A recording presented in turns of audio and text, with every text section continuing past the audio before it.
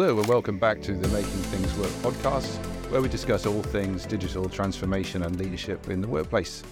I'm your host, Duncan Prior, and I help organizations simplify and transform through the use of technology. And today I'm really delighted to be joined by Tom Goodwin, a digital business transformation specialist, public speaker, and the founder of the consultancy All We Have Is Now, which we'll come on to during the conversation. He's also the author of a book, the second edition of which is relatively recently out, called Digital Darwinism. Hi there, Tom. Hello there. Thanks for having me on the show, Duncan. No trouble at all. And I'd really like to sort of devote the show to the book and the contents of the book, and just to call it Digital Darwinism. It seems like a great idea because it's so relevant to what we like to talk about on the podcast. And what I'd like to do is to sort of just go straight in and understand your perspective where we are, Tom. It's the beginning of 2024. You've got sort of businesses, organizations, people, technology, and then there's attempts, successes and otherwise of change and transformation. And we're all here doing stuff right as of now. Lots of things have happened in the past. What could you just kick off by giving us a sense check of where you see the world is from a perspective of all those aspects? I really like that question. I think we're paranoid with the idea that everything is changing incredibly quickly. We're sort of distracted by this idea that what we used to know that worked doesn't anymore. And I think what drives a lot of my work and a lot of my thinking is a frustration that that's not really true. I think broadly speaking, we had, pretty impressive technology from the 1960s, to the 2000s. And I think companies did a pretty good job of working with that. And then I think around about 2004 to 2012, we saw this incredible new sort of paradigm of opportunity created. We saw the smartphone, we saw broadband internet, we saw things like cloud computing. And I think that has been so shocking to the entire world that very, very few companies have really got to grips with quite how profound that change has been. And I think what we really have now is lots of companies that are kind of ill-suited for the modern era. They've got very traditional technology throughout their business, and they're really struggling to come to terms with the fact that what they need to do is change in a very profound and deep way. And they're not really able to. So what we see is lots of garnish, people sort of adding AI as a feature into their business, people sort of adding, cloud computing into one of their new divisions, people creating like a new app. And I think this marketplace has this enormous amounts of kind of chaos and tension and a sort of buildup of stress because we're unable to deal with the fact that most of our companies are built on foundations of the past and around consumer behaviors of the past. And it's incredibly difficult for them to change in the manner that they need to in order to become suitable for the future. Yeah, that's a great summary just to sort of get us started. And what we're going to try and do today is what your book does so well, I think, is it talks about the possibilities of change and actually how it might not be quite so difficult as you think it is, or at least to make a start. But obviously the situation is it's kind of negative. So how it's the balancing act is to talk about the art of the possible and the positive side of it, when of course what you're doing is what we're trying to achieve in the world is to sort of make it a better place, but from some serious sort of challenges at the moment. So I really like the way the book does that. Let's start by then just picking up one of the subjects in the book, which is just the definition of digital transformation, because we get to that at a certain point in the book. And you pick up a definition, which I think you attribute to Tom Goodwin, and it's just this. And it's just, I'll read it out just so we've, because I think it's important. There's a couple of definitions I think we should establish during the course of the chat. So you break it down into two things. Digital is applying the culture, practice, processes, technology of the internet era to respond to people's raised expectations. And then the transformation is the substantiveness of the change made. And I think when I read that, it was, and this is someone who is a digital transformation specialist, I felt it was a bit of a game changer, because the main thing it picks out is that the changes are made not because of some, as you say, some wow technology comes to the surface, but because customers' expectations are raised. And that's what drives companies to do fantastic things for them. that are better than they were before. So I just wanted to ask you to pick up on that. I think, I mean, it's not my quote, like you say, so I don't want people to think I'm claiming it. Yeah. I love a couple of things about it. One, as you pointed out, it's much more about people and their expectations. I think generally speaking, businesses do a terrible job of benchmarking themselves against the companies that they're most alike. So a Volkswagen will be looking at a Ford or a Stellantis for a comparison set where they should really be looking at, a Tesla or a BYD. And I think companies take a lot of sort of false reassurance from this idea that because everyone else isn't doing it, they're okay as well. It's much more about consumer expectations. I think people subconsciously know more than we think they do as well. People kind of know what a good app experience should feel like. They kind of know that it's a bit stupid that they have to print out tickets at home. They kind of know it's weird, that when they phone up, the company doesn't seem to know who they are, even though they're phoning from a cell phone with their number attached to their customer profile. So I think it's very much about people. Another aspect of the quote I really like is it's about culture. And finally, for me, and this is more of my own thinking, I think it's much more about the depth rather than the sophistication. I think there's a massive misunderstanding in the transformation environment where people think the transformation is looking at a sort of an upcoming roadmap of new technology and then figuring out how to deal with it. So it'll be, how do we use voice interfaces? How do we use big data? How do we use AI? How do we use 5G technology? I think that's completely the wrong way to go about it. It's much more about knowing when you have a sort of canvas of possibility where different technologies are working with other technologies to create a brand new sort of platform for a different type of business. And then knowing the right time to sort of pounce on that array of technology and to sort of completely reorient your company around the sort of parameters of possibility that lays out. So I don't think that digital transformation is a constant ongoing process.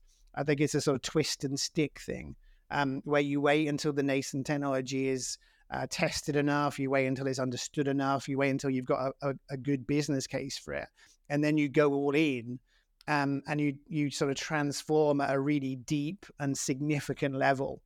What we see now really is sort of companies as a sort of mixture of middleware and patches and kludges and fixes, because we've had all of these sort of legacy initiatives and, new CIOs that have a new way of doing things.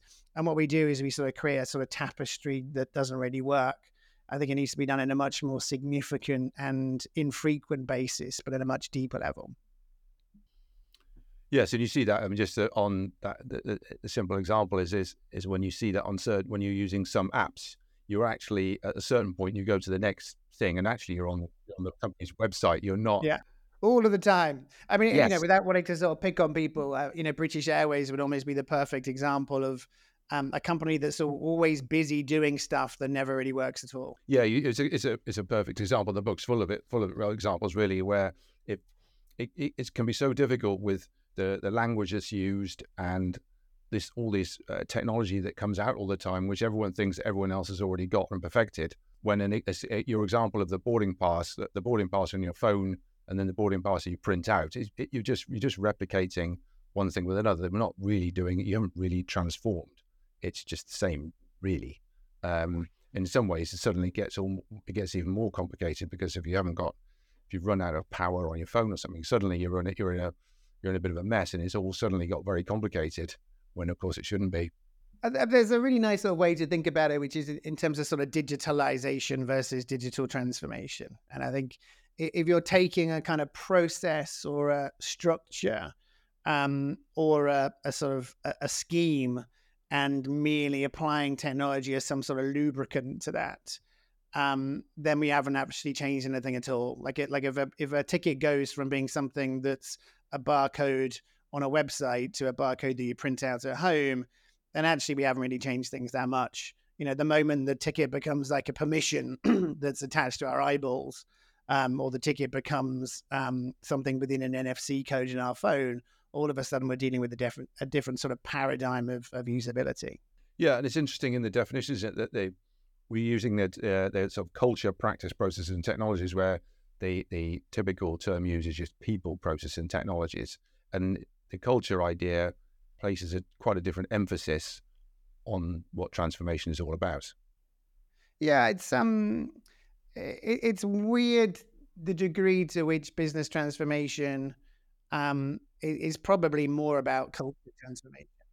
Like in a weird way, I think people assume that the whole point of it is to have new technology and to have sort of better processes. I think more often than not, it's really about culture. It's about how are people doing their jobs. I think in the modern age, we kind of, we forget how the way that we are and the way that we make decisions and the sort of spirit that we have. These are much more sort of transformative elements than simply the technology that we use.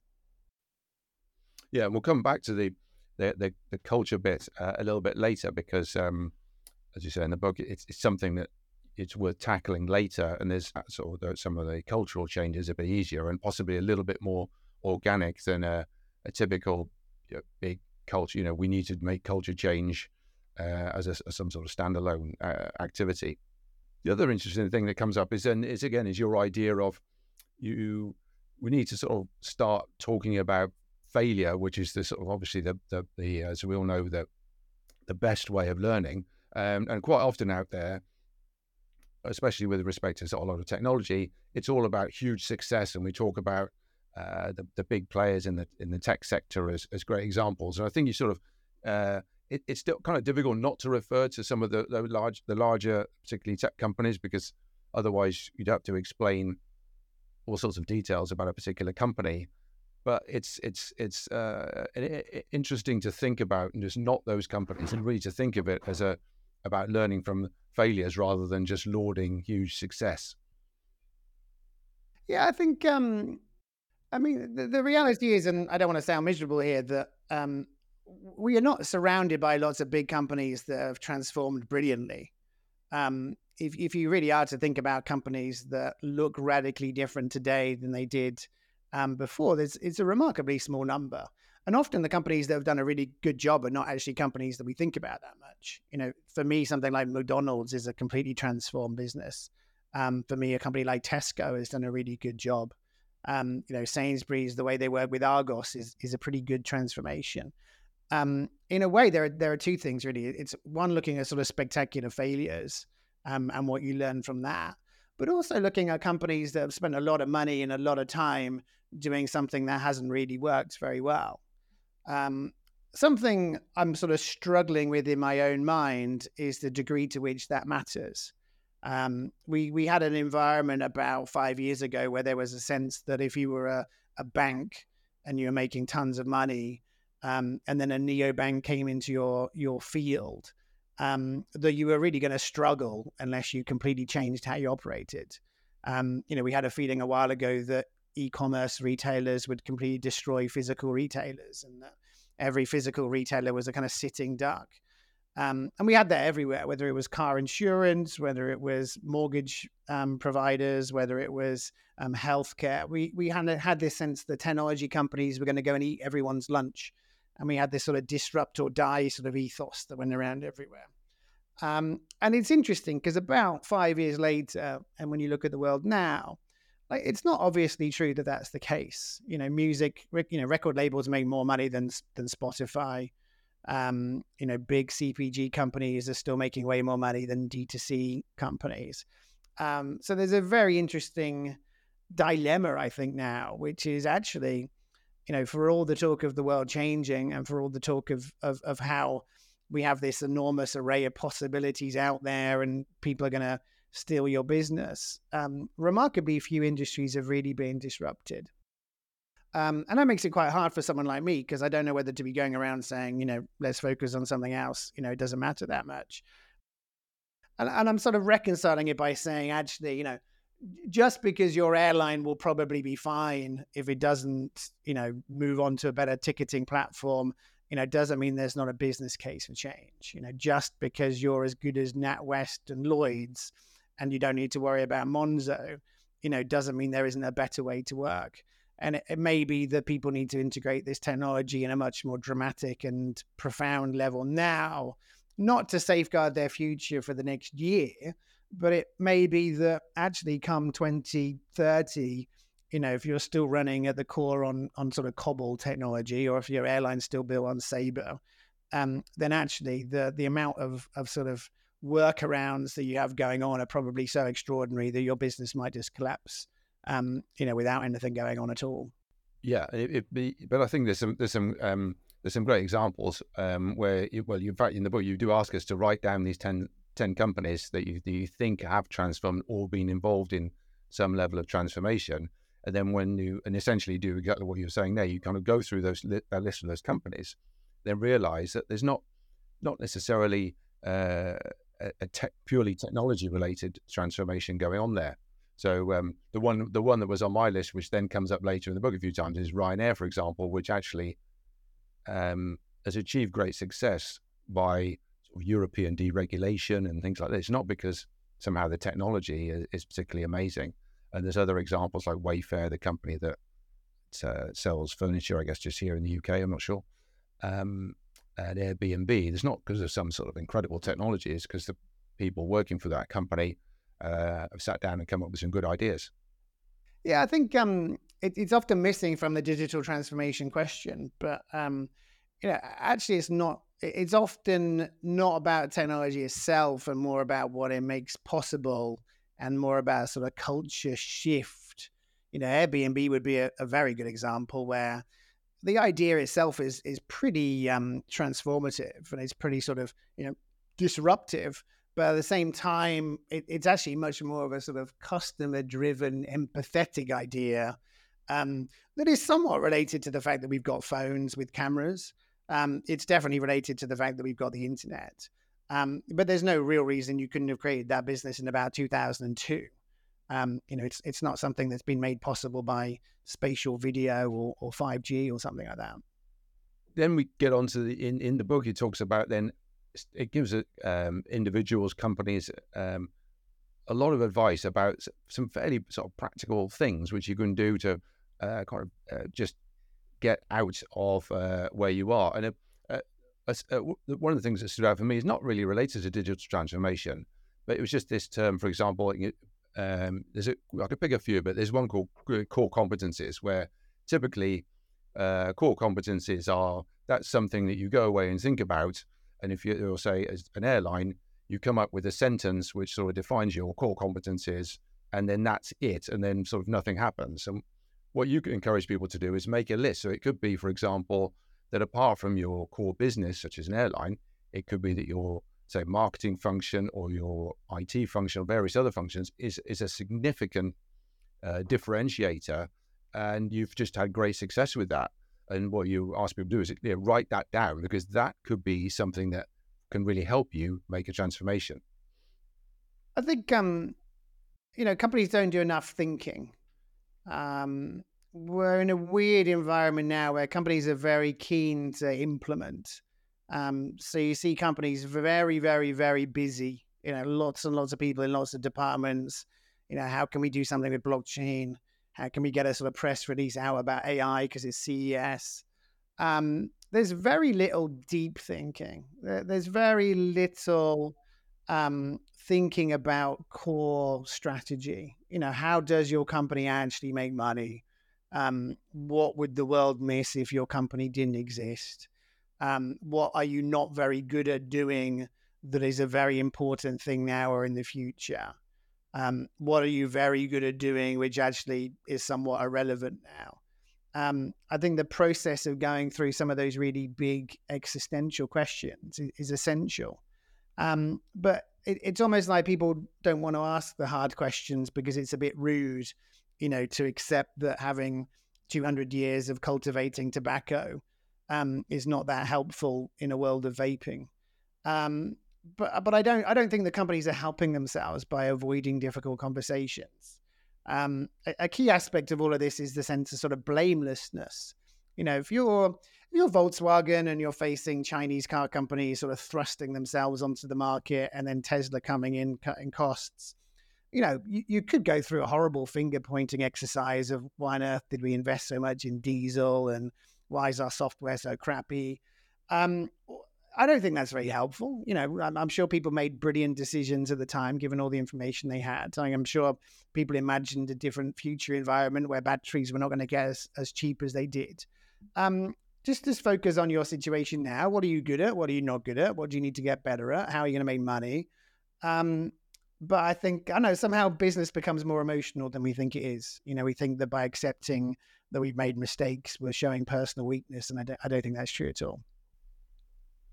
Yeah, you do touch on as well, the and I've been reflecting on this myself about the feeling of fear. And it takes me back to the very first Making Things Work podcast I did with Ben Johnson, where he discussed the feeling of fear. And there's this odd sense that you do touch upon, and I've reflected on as well, is what's everyone so afraid of? Because actually, the overall work climate is really good now. You can work from home a little bit, and there's all these things are possible. But somehow, and I reflect on when I was younger, when I don't think I really didn't really think or worry about anything, and so that suddenly now we've got a situation where we're somehow collectively more fearful of everything, when there's in fact no need to be. It's a very I'm very aware that I may be entirely wrong in this space. The reality is I've had quite an unusual career, and I've got quite an unusual life situation, and I make money in different ways to other people. And I don't have kids, and if I did have kids, I wouldn't send them to an expensive school because that seems idiotic. And therefore, I can only know what it's like to be me. And for me, I don't see that hiding is a safe way to run your career. I don't see that not asking the difficult question is a good way to progress. Like all I know is to be the person I am, which is to be quite lively and rambunctious and to say what I think in a polite way. And my intentions are always very good. If I ask a difficult question, I'm not trying to make the person who stood up look bad. I'm asking it because I think it might lead to a better conversation. But I may be completely wrong. Like the world of work out there may be horrendous for people with opinions in most companies. The world out there may really, really reward people who are safe pairs of hands. And I don't know, I think people need to be very mindful of their own personal circumstances and also the culture of the business. But I think way too many businesses are built around compliance. I think way too many businesses are built around people doing things they don't really believe in. I think way too many businesses are built around busy work that doesn't matter at all. I work with some really big companies, and I'm always amazed at how brilliant the people are and how crap the company is. I work with companies that make incredibly bad decisions. Like I work with companies that have, $100 million projects, which are completely idiotic. And from afar, you look at this and think, wow, everyone must be stupid. Like everyone must be have really bad judgment. Everyone must, be terrified. There must be some sort of sociopathic dictator. And then you go around and you meet all the people, and they're fantastic. They're brilliant. They understand everything. They understand way, way, way more about the industry and the world than I do. And you sort of think, how did this happen? Like, how are all these people working on a banking product that really is like inherently stupid? How are all these people working on something that people know is not quite good enough? And that's something that I think I've never really been able to understood. Because you just look at it and you think, if only there was a way to sort of unlock the potential of all of these spectacularly brilliant people. How could you? I think it means more difficult conversations. I think it means more debate. I sat in a sort of group with a very, very, very large bank. I think by far the biggest bank in the sort of Western world, and they were launching a sort of competitor to a sort of a peer-to-peer payment app. And literally everything about it was terrible. And I just sat in the room and I thought, I wonder what happens if I, sort of stand up and just say, look, enough, everybody. We are going to be working really hard on this. We're going to be spending about $100 million in advertising. We're going to have agencies working all the way through the night to try and claim a point of difference. this product isn't good enough, and that doesn't mean we're bad people. It doesn't mean we're not good at our jobs. It just means that somehow this isn't working. In that case, I didn't say anything because I was tired and I was worried. But I would be fascinated to know, what does the process of getting people to have the conversations that leads to better products? How do you make that happen? Because you sit in plenty of brainstorms and people come up with amazing ideas. It seems to be extraordinarily hard to get companies to do things that actually should be quite easy for them to do. Yeah, it's having those difficult conversations. And but was there a point in your career where you essentially decided to leap and do what you're doing now, and make this your kind of life's work? Situation where you were grappling with these issues and maybe not saying something? No, people quite often ask me about this, and they presume it's some sort of character trait that is a good thing. And I'm not too sure. I think it's more of a character flaw, really. I think maybe I'm like a tiny bit autistic, to the point where if people are saying something that just is illogical, it sort of burns me up inside. I think a lot of people are quite happy to sit in a meeting and have people say things that are not particularly true. And somehow just the sort of lack of logic sort of beats me up to the point where I kind of have to explode. So I think it's a sort of defect, really, rather than some sort of super skill. I think, I don't know, I would love there to be a culture in the world where it's completely appropriate to actually ask really difficult questions. I think it's different in different industries. I think it's different in different departments. But most of my time working in the fields of technology and marketing, it's been a bit impolite to say, where's that data point from? There are 37 studies that show that's not true. Like that's sort of considered to be a bit of a personal attack on the presenter. Yeah. And I don't think that's, we're moving on to a different thing, but I think there's a weird thing in the modern world where somehow, we're supposed to really like our jobs. We're supposed to really love our colleagues. We're supposed to sort of celebrate birthdays at work. We're supposed to sort of say lovely things to each other. Feedback has to be sort of presented as a sandwich. And I think, I don't know, maybe it's okay to just sort of move up a little bit, to having robust debates, to being adult enough to say this work isn't good enough, to being able to have quite sort of strong opinions, to present work like you might as an academic, where you're expecting people to challenge you. It would be, that doesn't mean I want to have an environment where people don't like coming into work, but I think it should be more about respect and more about brilliance than it is about sort of comfortableness. Yeah, and the nice thing that you talk about with respect to culture is it does you encourage people not to maybe treat it as one huge thing where we just need to kind of put everyone through a sort of thing to try and bring about some sort of cultural change. There's small things you can do, because that's like almost impossible. But there's things you can do which then will have the effect of at least moving the culture away a little bit. And a lot of it's about following through on what you say was going to happen. So if you can agree to do quite a small thing as a group together, then that actually happens. That will then have the positively reinforcing effect of moving the mindset of the group away from where it was before. Yeah, I think we always think that culture is a big thing, and therefore it involves like big things, and it should probably have a PowerPoint presentation, and there should probably be an all-staff meeting, and maybe there's a prize. Culture is the tiny things. Like culture is the sort of behavior that you let people get away with. Culture is the expensive software you use. Like culture is the iPad that's in the reception area, not the person. It's made up of sort of billions of tiny moments. And I think there's a sort of a momentum that happens with culture change where you start celebrating behaviors and reinforcing them. I'm sure most people who are listening have sort of seen the work of Patty McCord from Netflix, the sort of author of the culture deck. And I don't think Netflix is a culture that most companies should seek to emulate.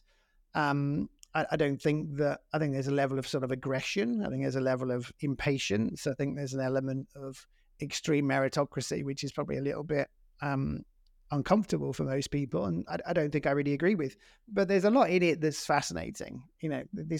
Even something like the expense policy. I've spent countless hours where I've loved working my nuts off, and I've loved flying, late at night to Helsinki to help sort of rescue a presentation at the weekend, and I've loved it. And then you have a sort of process where you have to try and expense a Mars bar from a mini bar, because you didn't have time to go out for dinner and you were just about to collapse, and then you have to sort of fight for the right for a Mars bar, which is a sort of lesser known Beastie Boys song. And you sort of think, how have we sort of created an environment where we're so obviously not valued, where it's sort of assumed that we make bad decisions about confectionery. And things like that really bother me. So I think just the act of, another thing would be support staff, actually. I'm aware if you go to see like a top back surgeon, there's sort of 5 or 6 people you go through before you get to speak to them. And they're all basically protecting the time of this amazing back surgeon, with their wonderful fingers. But we don't operate like that in business. Like if you're an incredible strategist, you're still there sort of, collecting things from the copying machine, and you're still there sort of begging to get the earlier flight that's a bit cheaper. I think it would be great to have cultures which really value the need for people to have time to think, an environment in which they can be quite clear, and an environment in which they're really respected and appreciated. Yeah, and I think you touch on it as well. That environment and that group of people can extend beyond the organization, because companies, you have the kind of org chart there.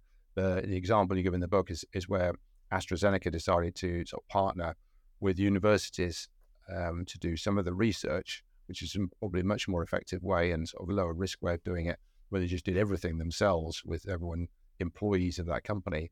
And the same applies, I think, to made me think about technology partners. A lot of companies wouldn't put their technology partners kind of on the org chart as when there's explaining how that group of people is not just the actual full-time members of staff, but it could include yourself or myself, for example. Yeah, we need way more energy. I think a weird thing's happened with collaboration, where people think collaboration is this sort of comfortable process that's quite nice, and where you get people that are a little bit different. Perhaps someone from accounts is in the room, and you say that all ideas are good ideas, and you write everything down on a sort of flipboard, and everyone's happy. We really need to sort of relish the energy of different perspectives. To have a kind of 16-year-old that set up a drop shipping business, mining search data to find out what type of plants were trending to send them out in real time. That's going to be a very helpful person to have in the room, if you're doing a project for L'Oreal. To have a sort of hacker that sort of broke through the cybersecurity systems, and have them in a meeting talking about not banking, but I don't know, like hotels, to have a sort of police inspector, to have a really old person, and I'm sort of deliberately saying that in a sort of vague way, just have a really sort of wise person, someone that says we've seen all this before. We need all these different vantage points into the process. And I don't think we do that very much. I've tried making it happen a lot of times, and it's been very hard to get people to want to do it. Because I think we're aware it's a bit hard. It's like, it's a bit weird to have different opinions. It's a bit weird if you've got someone who's lived in China for the last 20 years, telling you it doesn't work like that in China. Like it's way more comfortable to have someone that nods. So I think we need to sort of learn to love this process of like true diversity in all ways, and to accept that it's not easy. But just because it's not easy doesn't mean you're doing it wrong. It probably means you're doing it in a really effective way. Yeah, I've had a couple of experiences where we've been in that situation where I think we did have that diversity, and still speak with the person I was working for every couple of weeks for a catch up, and And it was, as you say, it was extremely difficult. However, we did end up with real results. And then when I look back on it now, it's significantly more rewarding than lots of other things. It's but he was often sort of chided by his own boss because he couldn't understand. His own boss couldn't understand why he didn't sack us all, because we were all not backwards and coming forwards, as it were. And because other people in the organization really wondered what on earth was going on, because there was so much, in a positive, constructive, professional way, people really were putting their own views out there, and we'd end up. It didn't necessarily feel like it at the time, but then what we did end up with was a much better result than if we just, like you say, kind of gone along with it, and well, whoever is responsible for that bit just takes care of that bit. But of course, nothing works at all unless we all work together. It's all about the energy, What can you do to create energy in the room? Yes. So, let's just talk about, well, there's one more part, which there's a cultural part where we talk about that, but then there's also some really interesting things where you talk about creating a mission and sort of vision for your company, which again is something that can actually result in things happening rather than an exercise in itself that becomes kind of wordsmithing, which so often then it just constrains our thoughts so much that we just can't really think anymore, because we've gone through this huge exercise of coming up with a couple of sentences, but then nothing really happens, and you really come up with some nice ideas just to get people out of that way of thinking. In the process of sort of research in the book, I was always quite surprised when I sort of felt like I discovered something that was a bit interesting and I hadn't really heard that much before. And I was really amazed at how few companies really have a sort of vision for the future. Now, obviously, if you go on a company's website, they have a vision for the future. If you're a sort of Chinese phone maker, there'll be a line, to make the future better or something. If you go to a place like CES, or if you go to Mobile World Congress, or if you see people talk at conferences, lots of companies will have a kind of Vision 2040, and there'll be sort of flying cars. There'll be all sorts of of the trappings of a future vision. But I don't think there haven't been many sort of adults in the room. There's been a lot of copy sort of wordsmiths and copywriters. There's been a lot of filmmakers. There's been a lot of sort of interns. I don't feel that companies really take this very seriously. If you were to say to I don't even know if they're around anymore. If you were to say to Debenhams, what is your, how are you going to make money in 2040? If you said to Marks and Spencers, if you said to auto insurance company, if you said to bank, if you said to a holiday making company, if you said to almost every industry, I think there would kind of be this sense that, the future is a bit unknowable and, that's not really sort of sensible work. But that seems a bit strange to me. It seems to me to be odd that people don't really have any sort of parameters on which they're making their decisions. What's going to happen if you're a sort of CPG company making beauty products? What's going to happen with sort of regulation around Ozempic and Wegovy? If you're a food company, what can you sort of predict happening with people's lifestyles and how they think about health? These are not stupid conversations. They're not unknowable conversations. They're not unhelpful conversations. And you won't know the answers, but you'll start to get some really good questions. You'll start to figure out what you definitely don't think will happen. And then from that sort of vague roadmap, you can sort of create some sort of gateways that are a bit earlier on. Again, it's more about questions and answers. So, be thinking about different ways that you can make money. Be thinking about different ways that you can think about costs, be thinking about different sorts of talent that you might need in your business in the future. And also you can spend your life not on the front foot, like proactively sort of attacking everything, but not on the back foot where you're shocked by everything that happens. But it's weird to me that companies don't seem to, I don't know if they don't want to, or if they think of it as, a bit superfluous. But for whatever reason, it doesn't happen. Yeah, I find myself having read the book is the extent to which the sort of language can just prevent you from even thinking of anything, when all that you really need to do is something relatively simple. But you think, well, maybe there's some other expert out there that knows this, or there's some amazing technology out there, and companies that are adopting that technology are the ones that are just going to really go places, and we're just sort of stuck here. But in fact, all you have to do is just sort of write down the things you're good at. And most people in most companies, they know what their company does, what the market is, who their customers are, what they really ought to do in the future to make sure they're more successful. But somehow there's a perception that maybe other people are doing that, and well, we can't really do that, when in fact there's no reason at all. I mean, one of the things I love about what I do is I work with very different types of companies. And it's amazing because you always get this sense of, one, people always think that other companies are much better than they are. So there's always this sense that if you work at Apple, then every single person working there is doing the most perfect job you can imagine. And, Yep.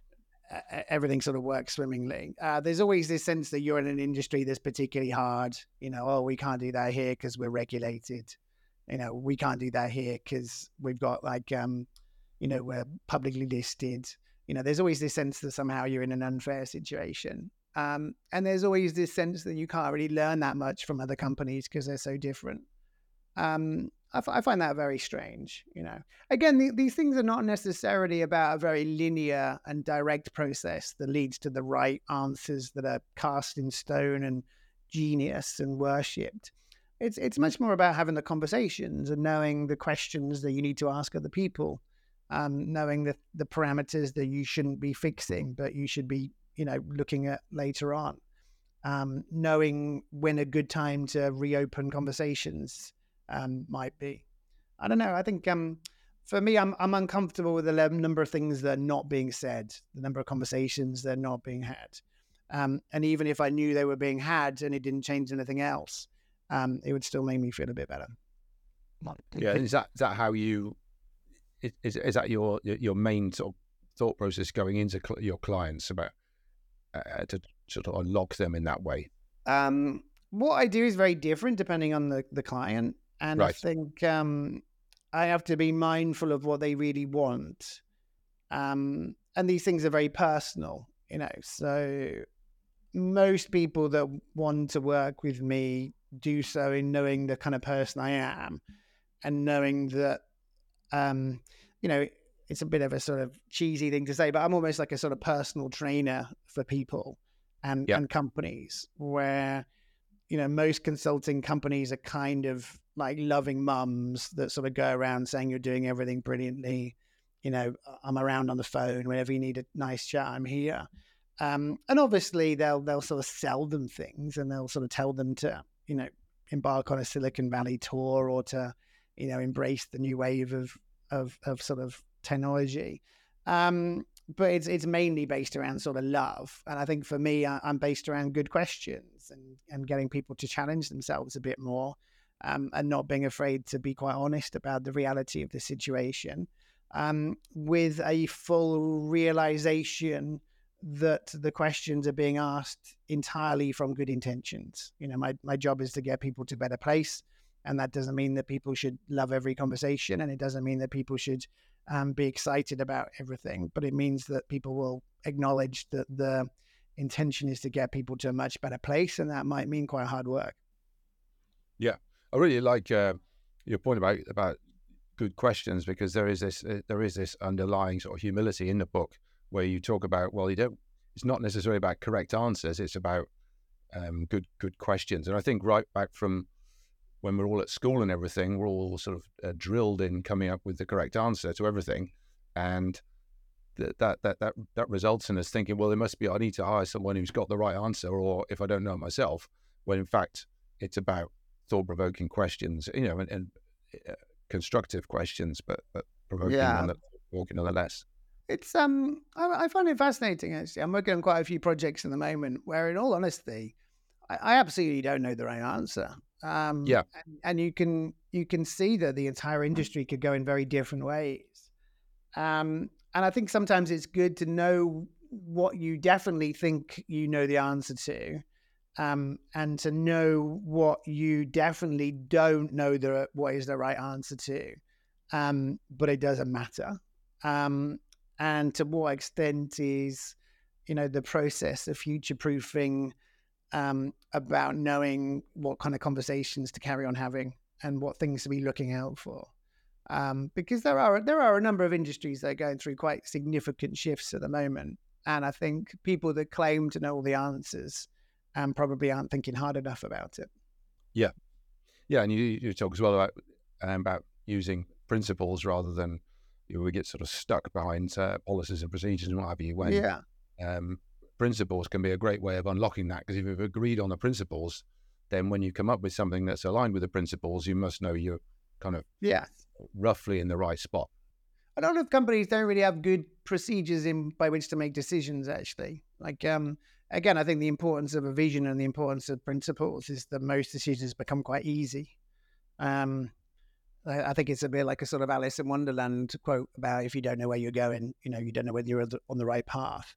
Something like that. I think, yeah, when companies don't really have a strong sense of roadmap, it's very hard for them to ever make a good or a bad decision because it's all in respect to nothing. Yeah. And then I'm sort of giving it away for the readers of your book, but the last sentence of the book is all we have is now, and it's actually not really giving it away because it's actually mentioned a bit earlier as well, isn't it? But I think it's a nice way to just think about things, because again we all get caught up in thinking about the future and our retirement or all these sorts of things, and as if there's something in the future where everything can just wait, when actually if we act today to start the process of change and transformation, that even just thinking that way is a great starting point for of great things happening. Yeah, I think this came about because I've spent most of the last sort of 10 years writing decks about the future. And there's always this sense that in a year's time, 5G will be here. In 2 years' time, people will have screens on their wrist. And there's a kind of sense that at some point we're going to have the tools that we need. And I think people use that as an excuse for inaction. And I think, and again, I'm sounding a bit sort of unfair, but I think a lot of people are really driven by a need to have safety and to get home on time, and to not be worried about things that are going on. And I sort of wonder how helpful that is. And it's quite sort of provocative and it's quite naive, but I'd like everyone to think of a good day as being one where they were quite proud of something they made happen.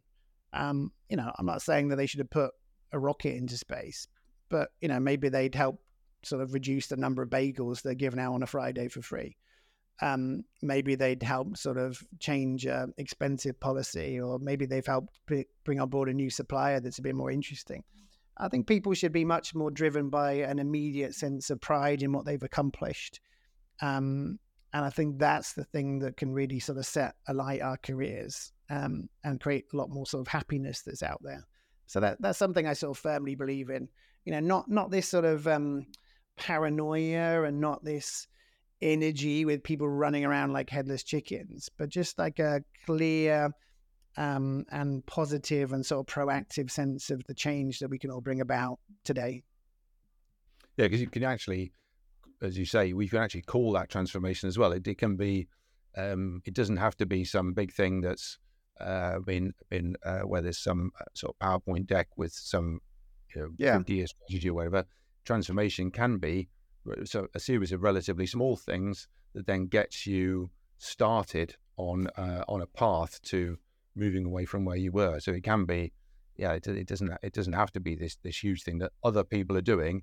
It's within all our gift to make things happen. No, I think people get quite overwhelmed by transformation. They sort of see it as this big thing, and then people don't make any steps towards it. I think there's a sort of miracle to momentum.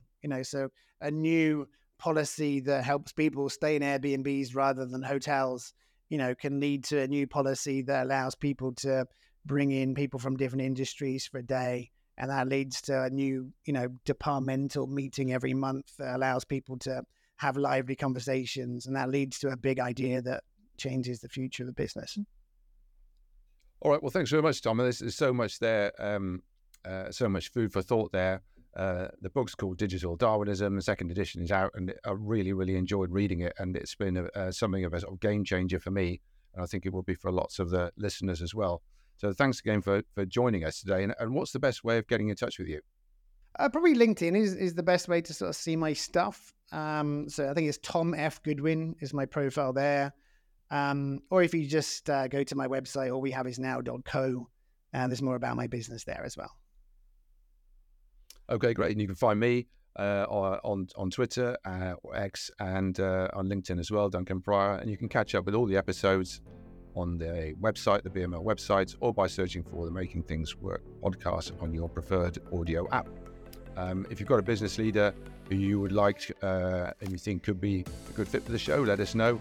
We'll be back this time next month with the next episode. So until then, thanks very much. And again, thanks, Tom, for agreeing to join the podcast today. It's just been fantastic to talk to you.